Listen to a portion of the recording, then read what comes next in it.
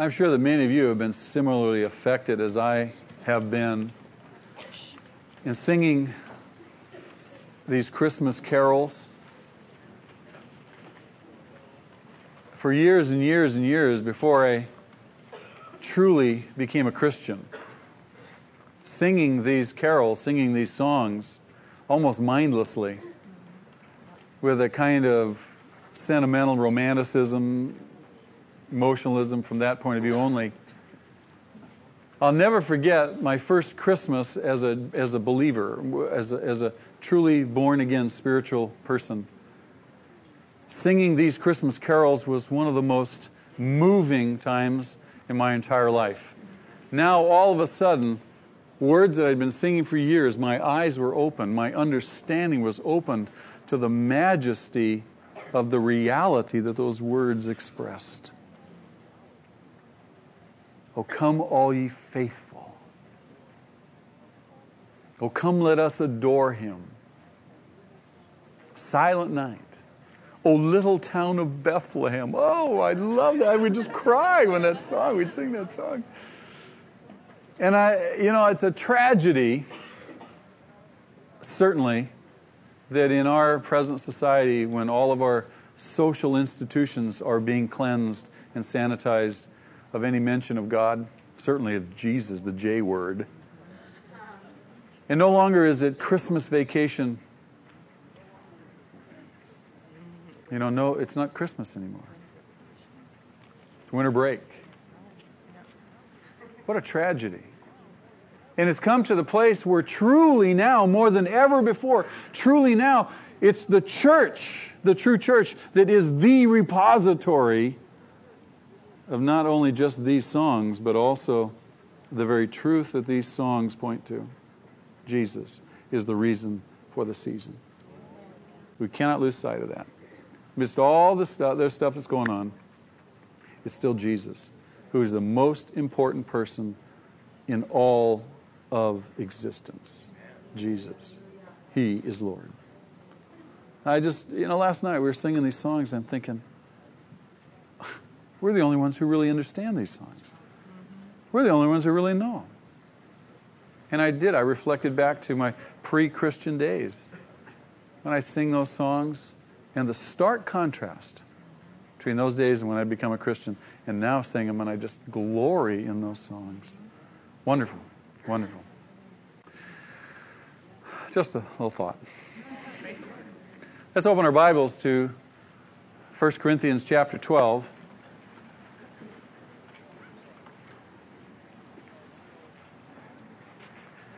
It's so marvelous, God's timing. We are focused in this season on gifts and giving and so forth. And God has arranged before the creation of the world that I should teach on spiritual gifts during the season.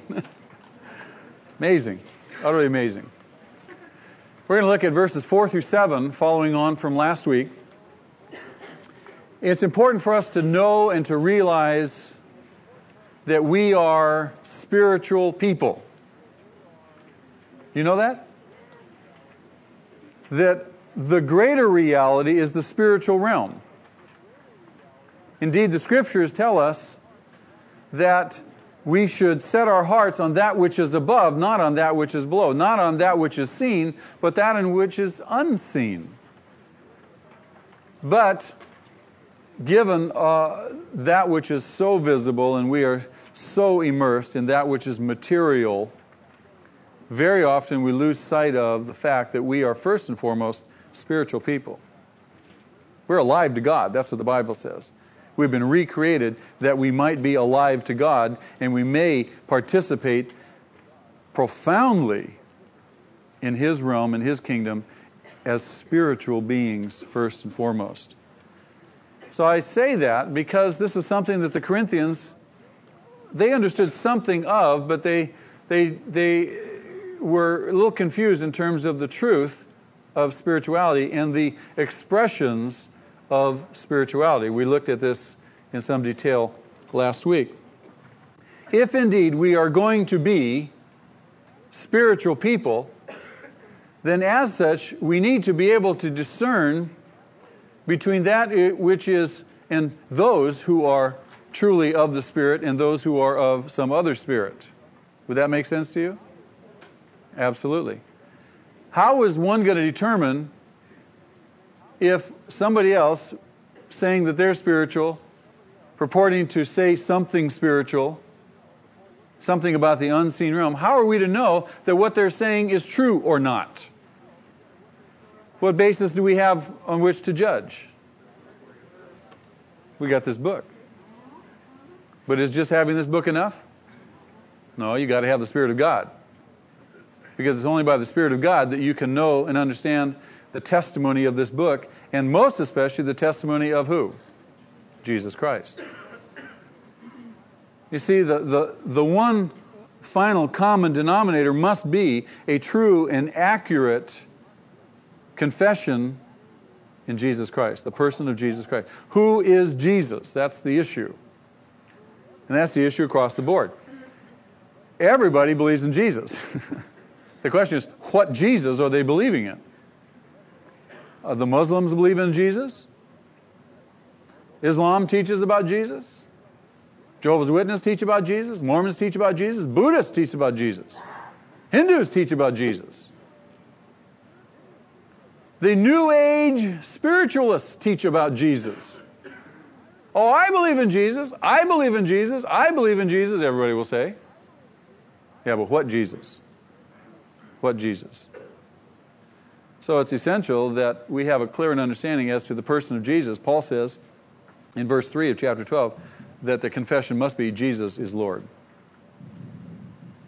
He can be nothing less than Lord. And the saying is, if Jesus is not Lord of all, he is Lord of nothing at all. He must be Lord of all. Does that make sense to you? So in terms of determining that which is spiritual, in terms of working out in our lives that which is truly spiritual, it must find its foundation in a true and accurate confession of Jesus Christ as Lord, as the Bible sets him forth to be. He is the living Word, taken on flesh, dwelt amongst us, etc. So it's vital for us to understand these things. Now, the Corinthians had many, many difficulties, many, many problems, many, many confusions, many of which stem from the fact that they carried over into their new church life many of the old pagan practices, the old life contaminating the new. That's something that all of us must continually guard against. You become a Christian, especially in our day and age, where we're so immersed in the material realm that it's very, very easy for us as we get saved to bring over into our new life lots of misconceptions, misunderstandings, and materialistic understandings of what it means to be a Christian. And this is, in fact, what the Corinthians would do, and in fact, it's a major danger for even the 20th century church to guard against carrying over into our spiritual life, into our new life, that which is largely of our old pagan and godless existence. The Corinthians were also immersed in that which was spectacular. They were very, very oriented towards emotionalism and to experientialism, and largely to the exclusion of content or truth or right and accurate doctrine. And again, this was part of the carryover. If it feels good, it must be right. If it feels good, well, let's do it. It seems okay. The Bible says there's a way that seems right to a man, but its end is what? Death. And see, so there's things in life and in the world that seem right, that sound right, that seem okay. I mean, we have this whole emphasis in our society right now with the worship of nature, Mother Earth. And while I'm all in favor of being a good steward over that which God has placed into our trust and our care, but I think that lots and lots of people stepped over the line, and even Christians are misunderstanding now about the object of what is to be worshipped and how we are to care for the material existence, certainly not to worship it. But we carry that stuff into the church. And all of a sudden you've got whole ministries and whole groups of people being raised up and elevating themselves and elevating these things to the exclusion of accurate and right doctrine and truth and worship of Jesus. The Bible says every knee will bow and every tongue will confess that Jesus is Lord, not Mother Earth. Not Mother Earth. So we've got to have a right perception, a right understanding of these kinds of things. And the Corinthians had lost all perspective. Paul writes this letter to them to correct them and to rebuke them for the great misunderstandings and abuses that were going on in the Corinthian church. He doesn't just write to instruct. He writes largely to rebuke and to correct them. And so it's incumbent upon us to learn from the Corinthians so we don't make the same mistakes. Now, as we read the next several verses 4 through 7, understanding our need to recognize that which is truly spiritual and who is truly spiritual, Paul is going to discuss spiritual gifts, and he's going to give us more insight into spiritual gifting. The Corinthians were conformists. They did not understand, nor did they engage the great diversity and the great variety of God's creation in His church in terms of giftedness and ministry. They were very, very simply, very superficial people. And superficial people tend to copy people. Do you know that? They don't know how to think, and they won't risk, they won't step out in new areas and explore and so forth, as God calls us to begin to walk by faith and understand the diversities built into the church. So the Corinthians were very, very into copying.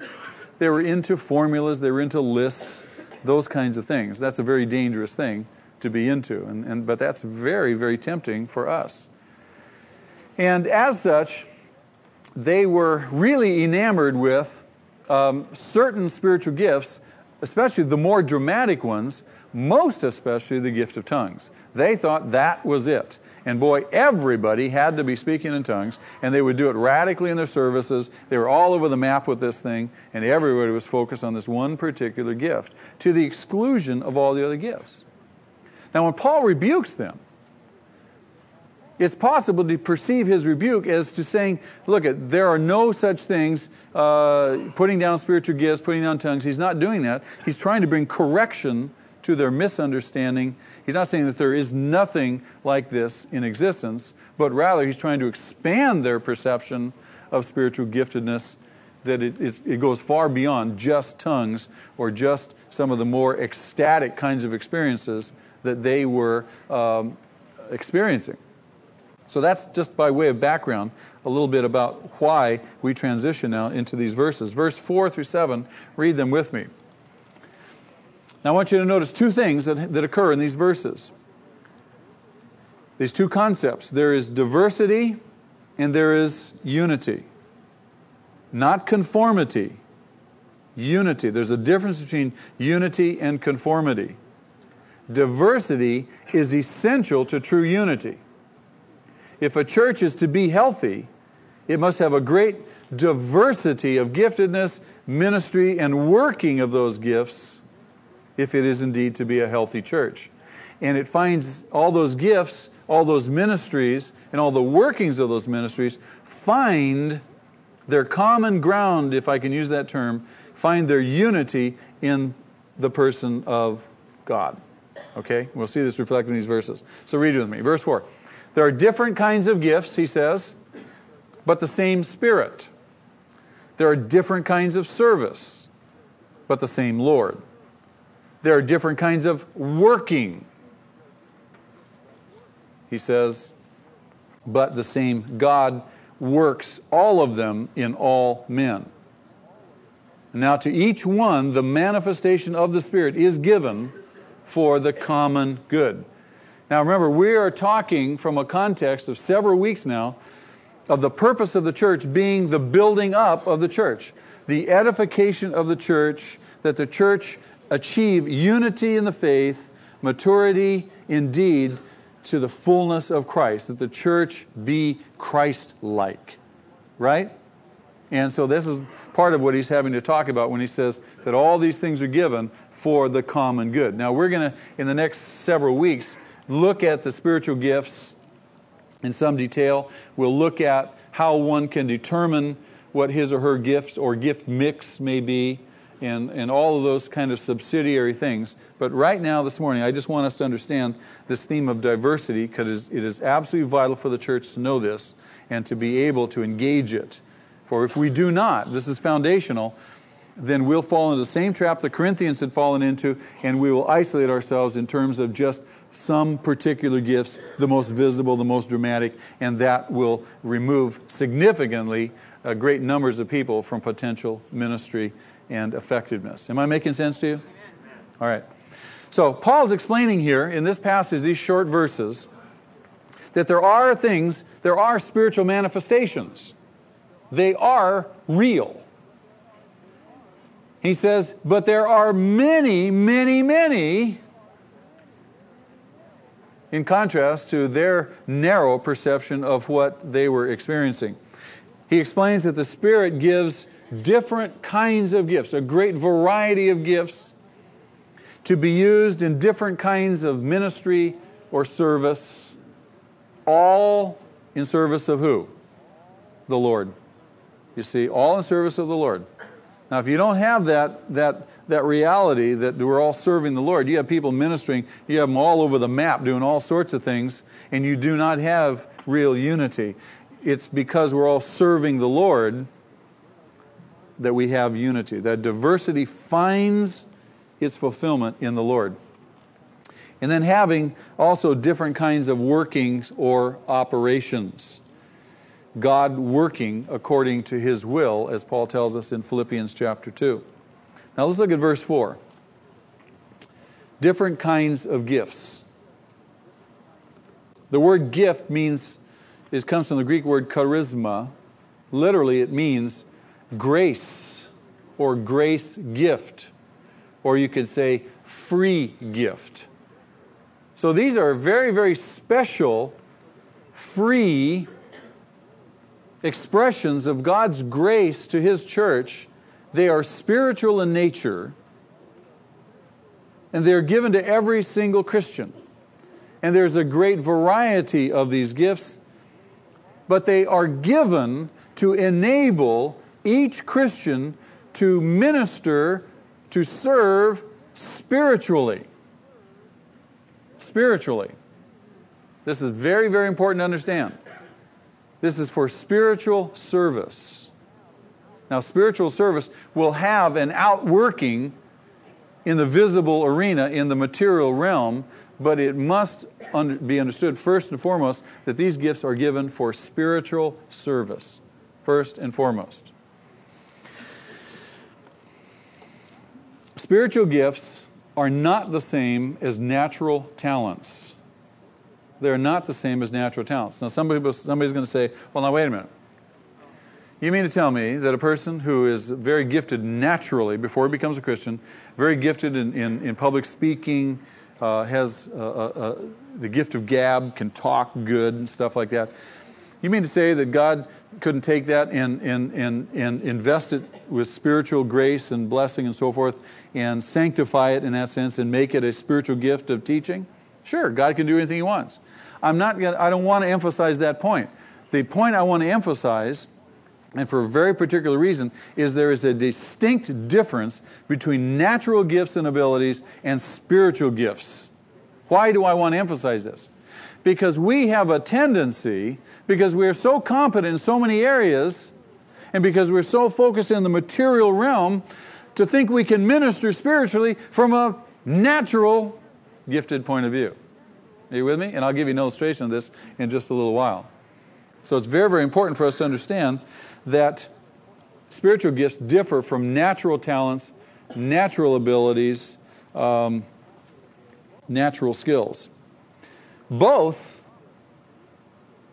are common to believers and unbelievers, aren't they? I mean, aren't natural gifts common to believers as well as non-believers? Sure.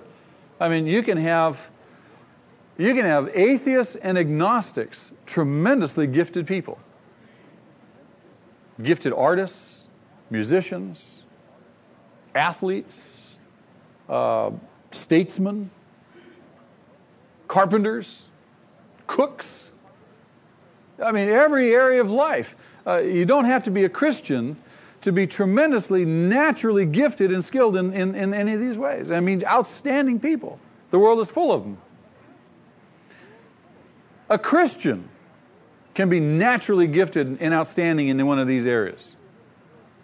But he had that natural gift and ability before he became a Christian. Now he becomes a Christian.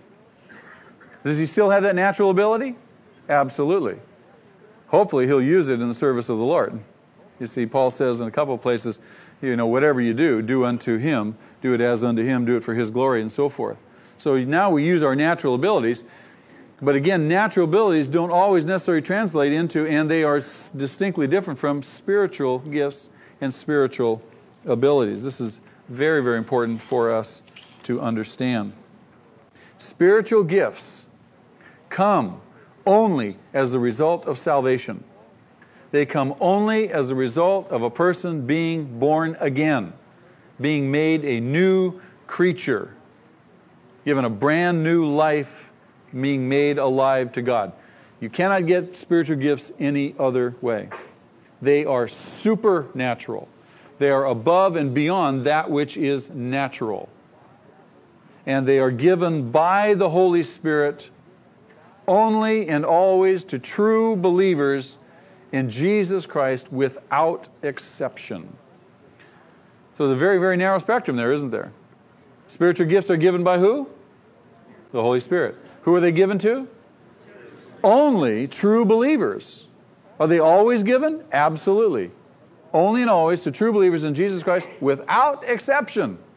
So if you are a true born-again believer, you are in the possession of certain spiritual gifts. Certainly one, but probably several.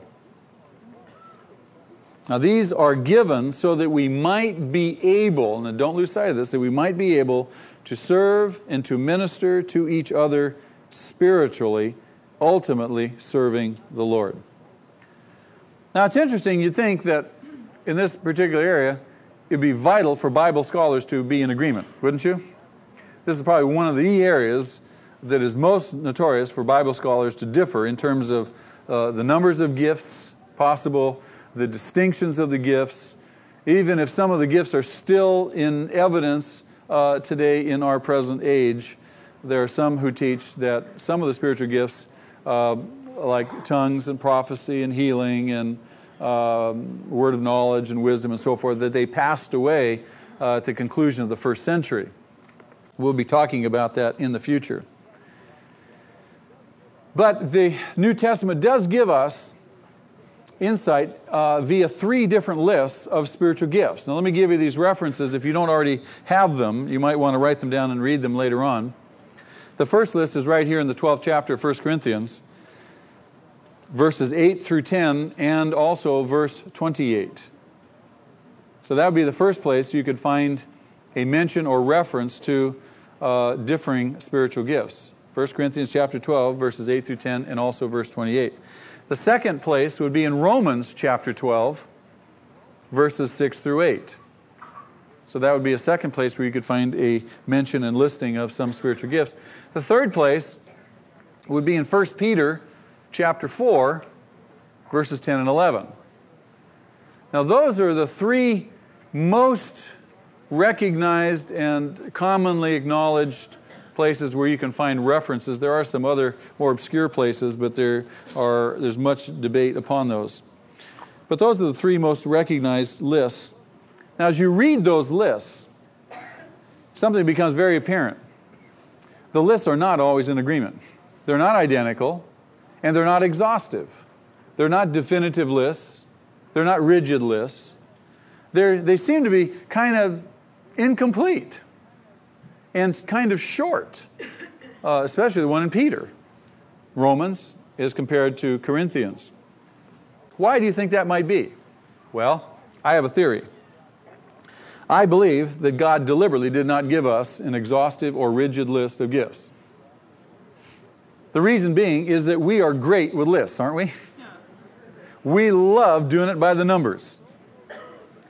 We are so focused in this material world that we are people, most of us here in this room this morning, if given 2 canvases to paint on, most of us would choose the paint by numbers. Why? Because that's the easiest and most simple. But you present somebody with a blank canvas and say, now, and be inspired, paint some great masterpiece. We go, oh, man, I wish I could have one of those paint by numbers. And you can get paid for either one of them, you see. But we would do great with lists. Can you imagine God just giving us his lists? And we'd say, boom, boom, boom, boom, boom, and make it all real simple. If that were the case, we would not need God. We can just trust in a list. True? So I think God gives us some general categories. He gives us some representations of gifts and gift categories. And I believe that he means for us to understand that there is such a thing, but be submissive to him in terms of understanding, excuse me, how he has gifted us, and also have an understanding that we could possess a multiple of gifts or a gift mix or some combination of several gifts in different proportions than other people. Do you think that that might be a possibility? Does God love variety? Oh, you should stand up here and look from my vantage point. Not only does he love variety, he has a great sense of humor.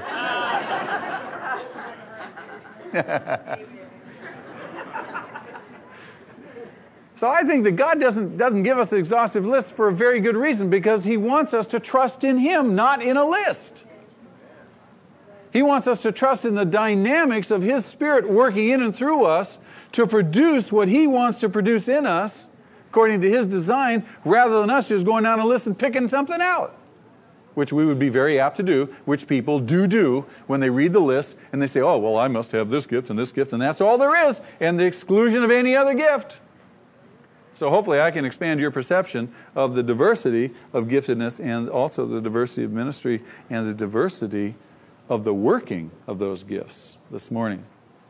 So there's all sorts of possibilities with respect to giftedness. Now, each believer is absolutely, totally unique with respect to his or her giftedness. There are no 2 believers that are identical in terms of giftedness. Just like there are no 2 persons, no human beings who are identical in terms of their natural skills and talents and abilities. Make sense? So the same principle, I believe, holds true also for spiritual gifting. Now look at verse 5. So he's told us now that there are different kinds of gifts, not just a few, not just 1 or 2, but there are just tremendous variety of gifts, but one Spirit who gives them all. And then he goes on, that sets the stage. He says that there are different kinds of service, or literally different kinds of ministries. So there's a variety of gifts, and the variety of gifts is given for the variety of ministry that God has created. If you look into Ephesians chapter 2, remember the letter to the Ephesian church is a theology of the church. And in the chapter 2, when Paul talks about us being saved, he says that we're saved for good works that were prepared before the creation of the heavens and the earth. So God already prepared the works that we were to do, the ministries that you and I are to be involved in, had them all set up beforehand, before even the heavens and the earth were created. Is that not amazing? Does that not boggle your mind? It does mine. It does mine. God's plan is certain and sure, and it's been certain and sure from eternity past to eternity future, if we can even use those terms in reference of eternity. So there's a great diversity now, we see, of ministry. Christians, even possessing the same giftedness, may use that gift in different ways. That's what he means. There's different ministries. Let me illustrate. Let's say that my friend John, my beloved friend John. Let's say that God has gifted him with the spiritual gift of teaching. All right?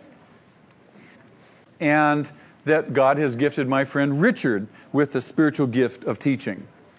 Now, same spiritual gift, 2 different people. Remember, but there's a diversity, there's a variety in what? Service or ministry. What that means is, in terms of this illustration, is John, if he's gifted with the gift of teaching, maybe this man is gifted in such a way that he can teach children in such a powerful and unique way that they can come to know truth in Christ like never before. That he has a special gift that is effective for teaching children. But maybe Richard's gift, maybe he's lousy with kids. You know, he may have the same gift. He hangs around with John, and he sees how effective John is with kids. So he tries to teach kids, and the kids go, huh?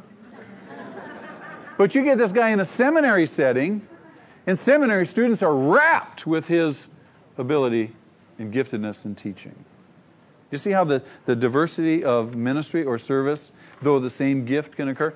Let's use the gift of evangelism as another classic example, using my two beloved brothers. Let's say they both possess the gift of evangelism. And John, let's say that John is phenomenal in terms of the expression of that gift in one-on-one evangelism. He can talk with people one-on-one and lead people to Christ just like this. Just incredible. Just knocks them down. He goes downtown, gets in an elevator, comes down from the 10th floor of one of the high-rise buildings, and there's another guy in the elevator, doesn't know the guy from Adam, but turns him, by the time they're from the 10th floor to the first floor, leads the guy to Christ. Would you say that's effective use of that gift? Would you say that this man is gifted? Yes. But now our friend Richard, let's say that one-on-one, he just is intimidated by one-on-one relationships and all this stuff. But his giftedness in evangelism comes out more clearly in a large group, where he can stand before a large crowd of people and he can preach the gospel and people respond. Kind of like Billy Graham.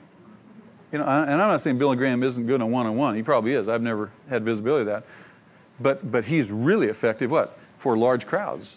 I mean, he just gets up there and he preaches a very simple gospel. I love listening to him. And he preaches a very simple gospel, and then he says, all right, now just come on down. Yeah. And man, you see him pouring out of the stands. I marvel. I say, my gosh. And I work my tail off to get 2 or 3 people to walk down an aisle. I must not have the gift of evangelism, you see. But do you understand the diversity of the expression of the service of the very same gift? So while there's different gifts, even within the realm of the same gift, there's diversity of ministry. There's varieties of ministries and service. Very, very, very important for us to understand this. Again, the emphasis in our passage here is on a variety, and the variety within the context of the unity of God. And again, God is very, very fond of variety. Now, when Paul speaks of service in verse 5, or literally ministry, he's translating from the Greek word diakonos, from which that word just quite simply means to serve or a servant. It's the same word we get the word deacon from. A deacon is one who serves. Okay? Now, interestingly, Paul uses this word diakonos here to describe service or ministry, the various kinds of ministries. It's the very same word that Jesus used to describe himself, recorded by Mark in his gospel in chapter 10, verse 45, when Jesus, in describing himself, says, I came not to be served, but to serve. Same word, diakonos. Jesus came to serve others for God. And his Spirit now equips you and I to do the very same thing, to serve others. And he's given us a variety of ways and ministries in which we can serve others. Isn't that exciting? There's no limit. It's inexhaustible, God's imagination and his design for ministry. Now, as we consider spiritual gifts and we consider ministry, you have to understand that there's also a tension here, and we must bear in mind that spiritual gifts are not given as emblems or badges of prestige or privilege. And again, this was something that the Corinthians tripped up over time and time again. These are not given as emblems of privilege. Look at me. Look how I am gifted. Aren't I wonderful? No, they are given as tools of what? Ministry. That's why they're given. They're given as tools of ministry, to effect ministry. And he gives them for a limitless variety of service or ministry. Immeasurable numbers. It is also crucial for us to understand that while they are not given as emblems, but rather as tools for ministry, they are also not to be used in selfish or self-serving motives, with self-serving motives. Let me give you an example. A person with the gift of teaching. With that gift, that person is to prepare lessons and or sermons or messages and to what? To give them, right? Doesn't prepare them just to read them him or herself. All for their own benefit. If I were to go home and do all my studying, do all my research, and to think through all this stuff and write all these notes just for my own benefit, am I a faithful steward over that gift? Absolutely not. What about the person who has the gift of discernment? The gift of discernment. Being able to spiritually discern, being able to gain special spiritual insights from the Holy Spirit.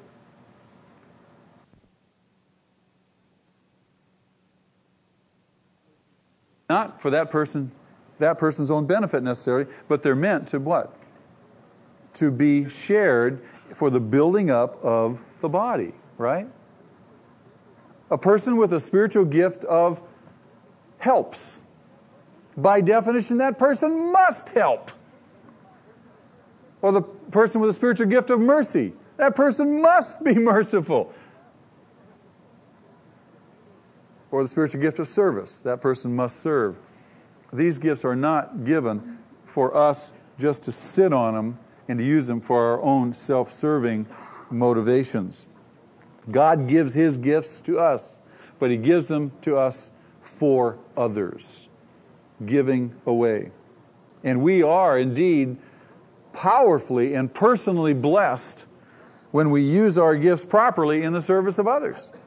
And the blessing is not the motive for using the gifts, but the blessing comes as the byproduct of serving and giving away. Let me give you an example. This was fascinating to me. In our house, we subscribe to a number of journals and magazines and so forth, and one of them is Guidepost Magazine. Are you familiar with Guidepost? Wonderful little magazine. I would recommend it. I love reading that thing. I pick it up, and we've got them all over the house. We got them in the bathrooms. Wonderful for bathroom reading. I mean, they're little short, quick articles, right? So if you can spend time in the bathroom and you want to do a little reading, you can read. If you're sitting in the tub, and so forth.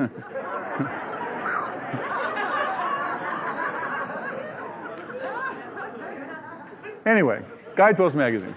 Point is, there's some really good little articles.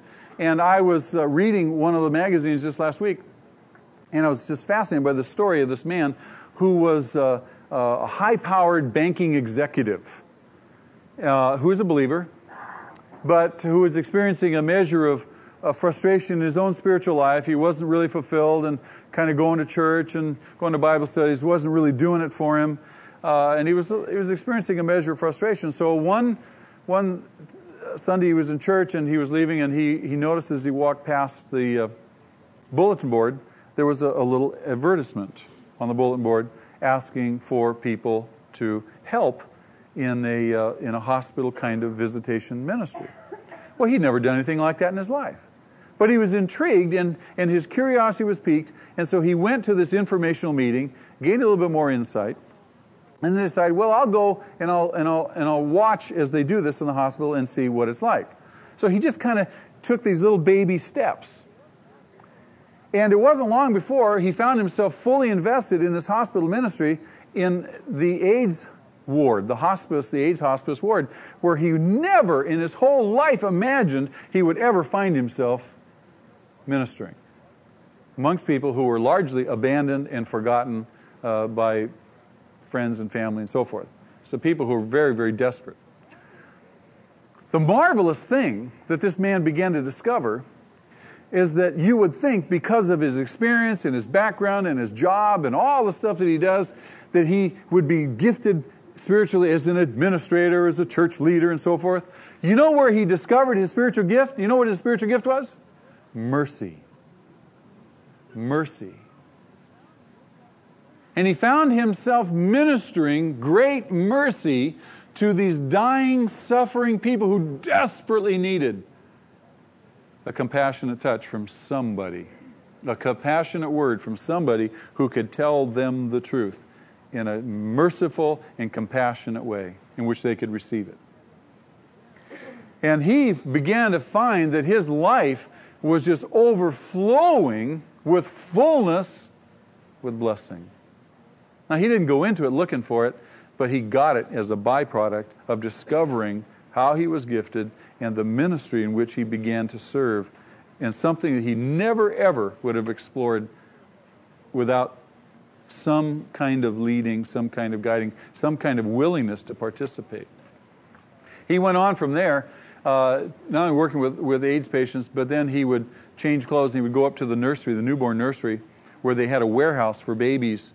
And these were babies of drug mothers and abandoned children who the nursing staff, they didn't have enough personnel just to hold the kids. And so he would go up there and he would, here's this guy after work, after a full day in his executive banking position, dealing with high power deals and so forth, here's this guy holding babies. I mean, on the surface of it, seems totally incongruous, doesn't it?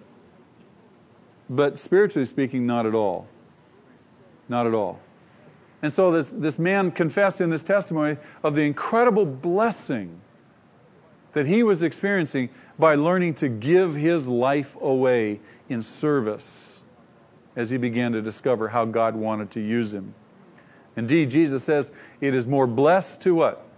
To give than to receive.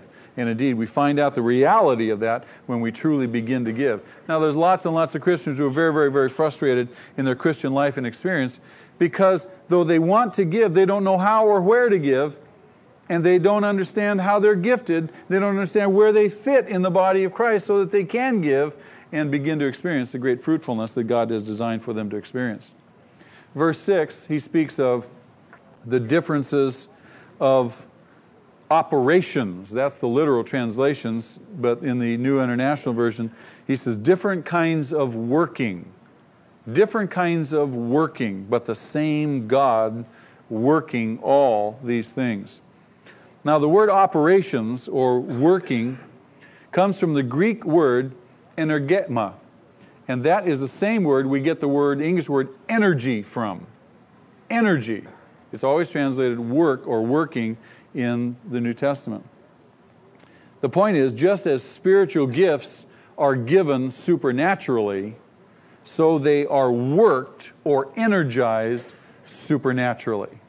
That is very important for us to understand. Christians, no matter how well trained, no matter how experienced, no matter how well intentioned they may be, cannot exercise spiritual gifts in their own power.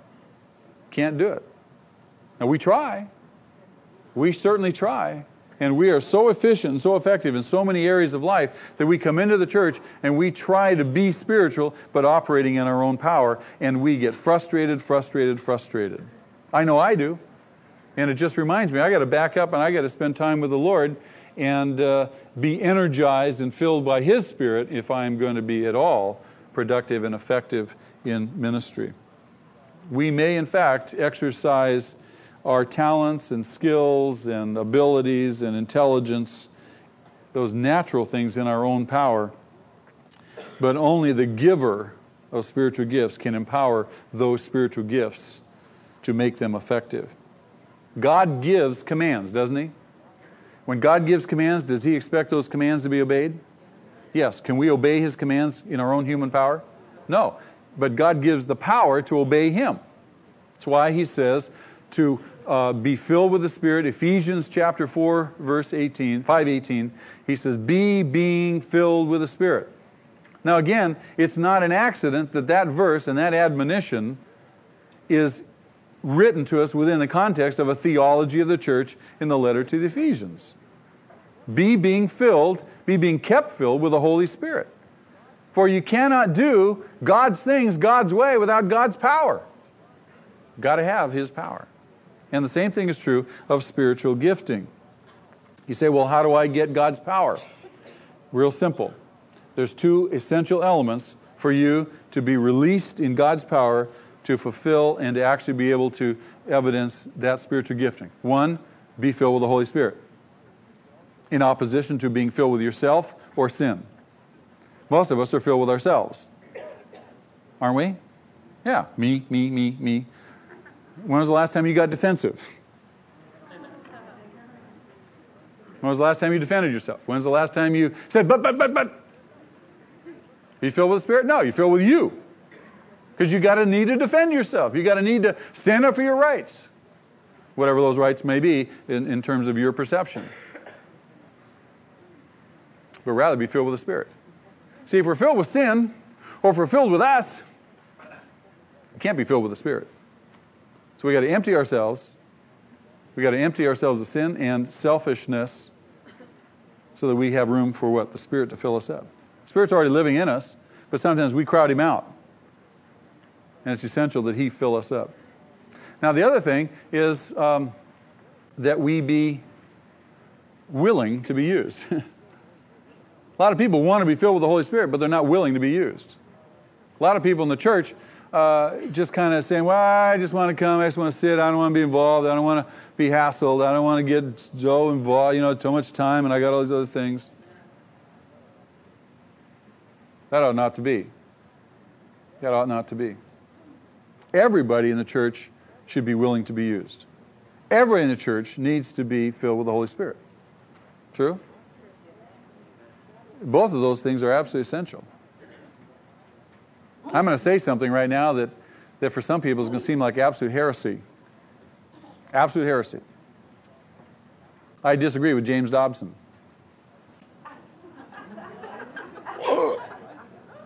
He disagrees with James Dobson. I love him. He's a brother. Has some great things to say. But I think he's done the church a tremendous disservice in teaching self-esteem. Jesus says, deny yourself. Deny yourself. Are we to be built up in our human natures? Or do we be built up spiritually? Big difference. Big difference.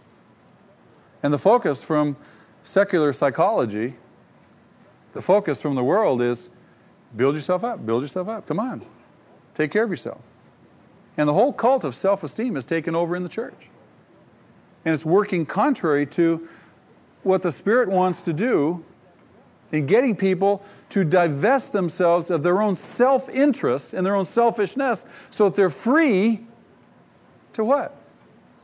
To minister, free to serve. Not concerned about their own needs necessarily, not concerned about their own wants and desires. Because why? The Bible says already that God has provided everything we need. The Bible says that you are more important to God than any other person. The Bible says that Jesus died for you. So right away, you have worth and value to God. That's a settled issue. You don't need to concern yourself anymore with it. Now, but the feeling is, yeah, but I don't feel it. That's right. You don't feel it because you're still focused on getting it. When in fact, what you've got to be able to do is say, wait a minute, I'm important to God. That's a settled issue. God's already got all my needs met. He knows everything I need. I'm going to trust Him. I'm going to turn, and I'm going to quit focusing on myself and start focusing on how I can serve and how I can be useful in His hands. Am I making sense at all? So please don't misunderstand me. I love James Dobson, but I think, God bless him, he's done the church a great disservice, and very, very, very, very, very many people are caught up in this whole cult of self-esteem to the detriment of the healthy functioning of the church. I just believe it. And I see so many people caught up in that, and I hear it so many times. But what about me? What about me? Don't I have rights? What about me? What about me? God's already met your needs. You just need to trust Him. You need to step out in faith and begin to let His Spirit energize your life to do the things He has set apart for you to do. And quit focusing on yourself. Quit focusing on yourself. It's real simple. Not real easy, though. Not real easy. And like the gifts, and like the ministries, the diversity of the gifts and the diversity of ministries, the working or the energizing of those gifts and ministries are also varied. They also have a great diversity. Let me explain to you what I mean. The same gift may be used by the Lord in countless ways, but with varieties of results. Even the same person exercising the same gift will not always see the same result or extent of effect of that gift. Example, the gift of healing. Let's say you have the gift of healing, and I believe that people in the church have the gift of healing. There's a caricature that they have hot hands, you know. They have this gift that they can minister to people and people get healed. Now, some people say that that's not true, that God still heals people, but He has not given the gift of healing. I believe He has. And we'll talk about that later in later weeks. But let's say you have the gift of healing.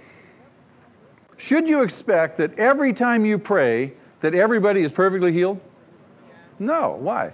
Because what? There are different kinds of what? Workings of these gifts. Different kinds of workings. I had a guy come and argue with me about this very issue and the existence of these kinds of gifts still present in the church as opposed to having passed away in the first century, and that the church really doesn't need them. And he said, well, and his testimony, his evidence was, he says, well, if I had the gift of healing, I should be able to go and clear out hospitals. And if people have this gift, why aren't hospitals being cleared out? I said, because you don't know the Scriptures. The Scriptures say the effect, the working of that gift will be different. It's according to God's will. He who is in us working His will and His good pleasure. So it's not that you got these automatic hot hands that bang, bang, bang every single time. Jesus didn't heal everybody. I mean, you don't have to be a rocket scientist to read the Gospels to see that. He went to Nazareth. He could only heal a couple people. He went to the pool there at Bethsaida. And remember the one guy that He healed and all these other sick people around him? Why didn't He heal everybody else? And He did a variety of ways of healing. I mean, who would ever think to stoop down, spit in the mud, make some mud, put it on a guy's eyes, tell him walk, I want you to go down a quarter of a mile to the pool, wash the stuff off your eyes and you'll see. But we want a nice, neat formula. You know, and we pray these formulas and these great prayers. No, you just got to, be healed in Jesus' name. I don't know, Amen. Slap Thank somebody, grab their shirt, There's different workings of these gifts. But we want to categorize them, put them in nice, neat boxes and, make it all predictable. God is not predictable in that sense. He's predictable in the sense that He is faithful and orderly, trustworthy, and so forth. But in terms of being able to call on Him and having boom, boom, boom every single time, there's different workings of these gifts. Very important for us to understand. Because if we don't understand that, you set yourself up for huge confusion and failure. Like, my hands aren't hot anymore. It doesn't work. Well, there might be a different reason for that. Maybe you're full of yourself again. No laughing matter, is it? So, God's people, God's gifts, God's ministries, God's operations of those ministries are all unique and different. No two are alike. They're just like snowflakes. No two alike in all of God's creations. Every gift is as important as it is unique. Every gift is as spiritual as any other gift. No gift is more spiritual than any other. And the Corinthians would say, well, I have thus and such a gift. And they'd look down on people who seemingly were lesser gifted, and people who were seemingly lesser gifted would look to the others as with envy as being greater gifted. No, they're all equal. They're all vital. They're all important to the overall health and welfare and functioning of the church. Our concern should be, 1, to discover our gift, 2, to faithfully use it, and 3, to thank God for allowing us to participate with Him in the process of what He's doing in His church via that giftedness. That's our concern ought to be that. Forget everybody else, whatever else they're doing. Don't envy, don't look down on others. God makes no mistakes. He makes no mistakes. His gifts to us are the best possible ones He could give us for doing what He wants us to do. They are the best possible gifts He makes no mistakes. He knows exactly how He's created you. He knows exactly how He's recreated you. He knows exactly what He's recreated you for. He knows exactly how you best work. He knows exactly how He's gifted you, and He knows the effect that He wants to bring about. Not only is every believer gifted, but every believer is perfectly gifted. Perfectly gifted. God makes no mistakes. How many parents do we have here this morning? Oh, lots of parents. Wonderful. Question. Could any other child be an adequate substitute for your child? No way. Now, some of you may say, oh, yes. Please, God, help me. Somebody actually said that. Somebody said, oh, yes. No. No other child could be an adequate substitute for your child. Isn't that true? And just as that is true to us, beloved, neither are God's children replaceable or the ministries He has given us replaceable. These things are not replaceable. No other believer can take your place in God's heart. No other believer can take your place in God's work. These things are unique to you. He has given no one else the exact gift or gift mix He has given you. He has given no one else the exact ministry He has given you. Nobody else. It's yours. And He's created it uniquely for you. If we do not use our gift, no one else will. If we do not fulfill the ministry He's given to us, it will not be fulfilled.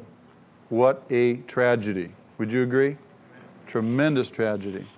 So it's incumbent upon us to understand these things and to say, Lord, how am I gifted? To begin to search that out and faithfully use that giftedness and be thankful for it. Now, one other thing, and then we'll dismiss. The Holy Spirit gives these gifts, in verse 7, for what? The common good. The common good. We're serving one another for the common good, for the building up of the church, in essence. And we'll see this later on as we continue to study through the passage. Not only does our exercise of spiritual gifts minister to others, but it also helps them to better minister their gifts. In Ephesians, in chapter 4 of Ephesians, again in the theology of the church, Paul tells the church that God has given special gifts to the church. And those gifts, or some say offices, are the gifts of apostle, prophet, evangelist, pastor, teacher. And these are given to the church for the building up of the church, for the work of ministry, for the work of service. So now you've got a pastor or a teacher teaching the church. And as that pastor faithfully engages that gift and teaches that church faithfully, that church then is equipped better to be released in their ministry, in their giftedness. Do you follow? So our gifts are given to serve, but as we serve others, also there is a release for others to better use their gifts. And there's indeed great blessing to the church. There are four areas of blessing, and we'll conclude with this. As the church, any church, ministers faithfully its spiritual gifts. If it doesn't minister faithfully, then there's not going to be a release of other gifts and an encouragement of other gifts, but rather a hindering of other gifts in the church. But there's four blessings result when a church faithfully ministers its gifts. The first, Christians themselves receive a great blessing. We've talked about this earlier, both from the exercising of that gift on the behalf of others and for other people exercising their gift on behalf of that particular Christian. So there's this, I'm ministering to you, you're ministering to me. And there's great blessing happening in that environment. Secondly, when everyone is doing his part, the church now has a powerful, dynamic witness. Everybody is fulfilling their role. Everybody is participating in the ministry. The church has a dynamic witness.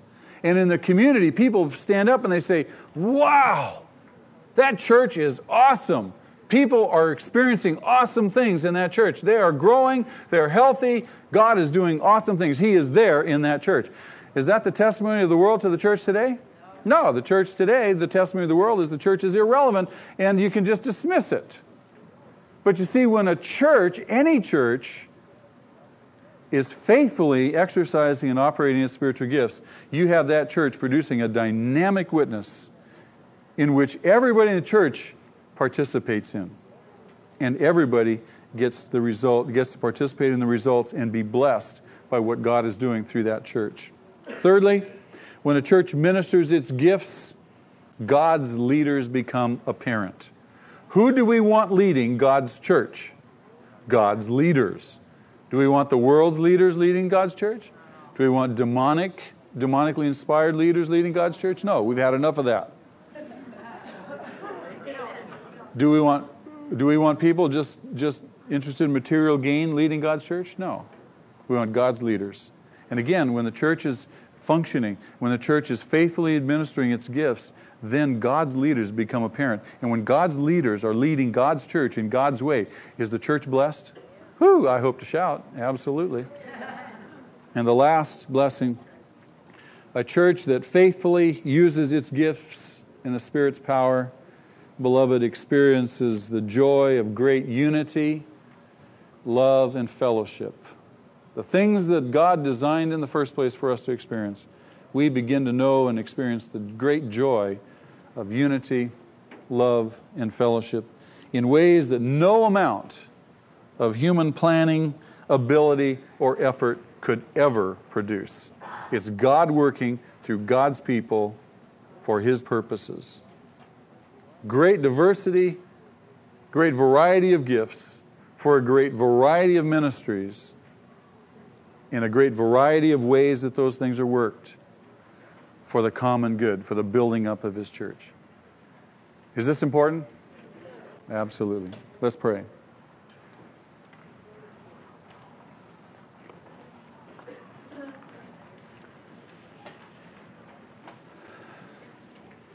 Father, thank you for revealing these things to us. Thank you for communicating them in such a way that we can understand and relate. Thank you for your Spirit that opens our eyes to the truth of your word. Lord, I pray that you would impress upon our minds and hearts the importance of spiritual gifting for the church, that the church indeed be alive and vital and effective. Lord, keep us from trying to minister in our own power, that we might minister according to your power, to your grace. We give you thanks this morning. Father, we pray these things in Jesus' name. Amen. Well, let's stand and sing one more song before we dismiss.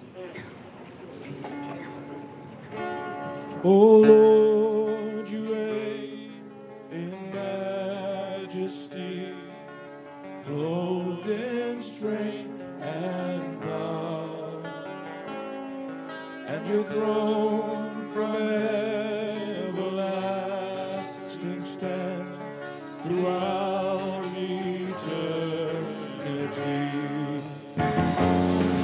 Reign,